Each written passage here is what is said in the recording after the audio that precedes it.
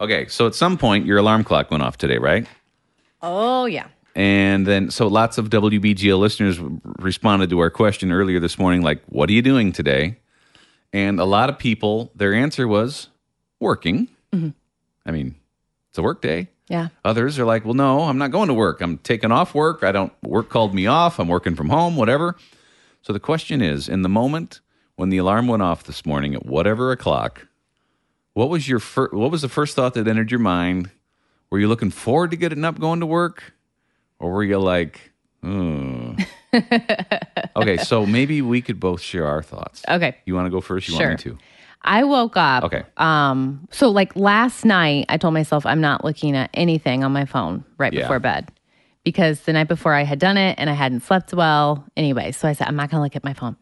So then this morning I had the same thought, right when I woke up, I thought, I'm not opening Instagram. I'm not opening Facebook. I'm not looking at the news, just as a protective measure for my own So it was protective soul. for you to Yes. social media distance. Yes, it's protective for my own soul to make a rule for myself. Now, I might get on it today, but I'm just saying I'm not going to do the scrolling thing today. I just can't. Yeah, something about scrolling. I know. Where it's never enough. It never stops. Yeah.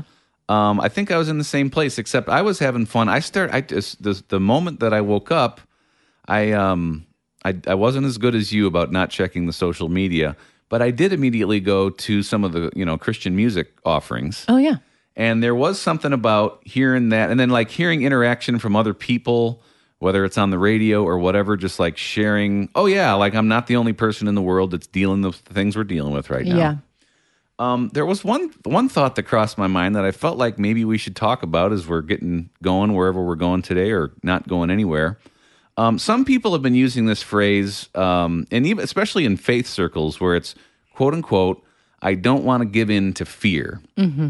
And I think a lot of people are saying that in the terms of, like part of not giving into fear would look like, well, I have to scroll social media all day because my fear tells me that I just got to get the latest up to the second information. You can make the decision on whether that's, the right thing for you to do or not. But then it comes into like plans making, like we did, and no disrespect, but we did get a text from a listener this morning talking about how disappointed they were in their church because they chose to not have services yesterday, took the government's, suggestion. Yeah. And said, please, don't meet.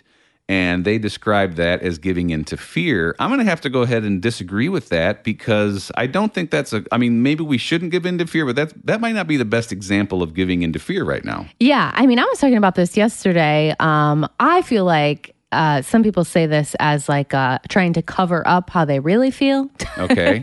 And what would that look like? Maybe I'm completely wrong. But if I were to say I'm not giving into fear right now, I would actually be lying. I would actually be saying that to cover up my actual disappointment. I'm canceling Remy's first birthday party this weekend. I actually am sad. I actually am kind of mad. I actually am kind of disappointed.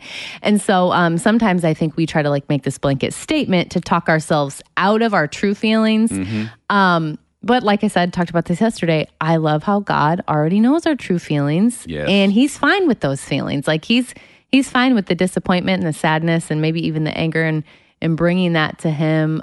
You don't like have to put on a brave face for Jesus. It's so true. We are sort of we're here, we're not a recording. We're not in some other state. We're here. Mm-hmm. And if you want to talk, we can pray for you in any way. If you just want to interact or say hello, if you want to share your thoughts, kind of the question of the morning has been, what's helping you today? Yeah. We'd love to hear from you. You're welcome to call or text 866-917-9245. We are very sorry to St. Patrick. We forgot about his day. Well, there's a lot going on right now. I know. And so we just want to say we're sorry. Sorry, Pat. We want to go ahead and read this awesome prayer of St. Patrick because the dude was a missionary. He was from Wales, where I happen to be from. You are a Welsh person. Yep. And so what happened was some pirates kidnapped the guy, took him to Ireland. He ends up escaping. Gets back to Wales, and he feels like God tells him to go back to Ireland, which reminds me a lot of the story of Jonah and the whale. That's like, I went to prison and I got out, but God's telling me to go back. Why would I do that? Yeah. But he did that and became one of the most famous missionaries of all time. It's amazing. So then he writes this prayer. May the strength of God pilot us. May the power of God preserve us. May the wisdom of God instruct us. May the hand of God protect us. May the way of God direct us. May the shield of God defend us. This is somehow very relevant to be sharing right now. It goes on, may the host of God guard us against the snares of the evil one, against temptations of the world. May Christ be with you. May Christ be before us. May Christ be in us, and Christ be over all. May thy salvation, Lord, always be ours, this day, O Lord, and evermore. Amen. A prayer from St. Patrick today. I love the first line of that you shared. May the strength of God pilot us, like be our pilot today. If you have anything that's helping you right now, like something that you're like, this is really helping me through all the stuff that's going on in the world, we would love to hear it this morning. So give us a call or a text, 866-917-9245.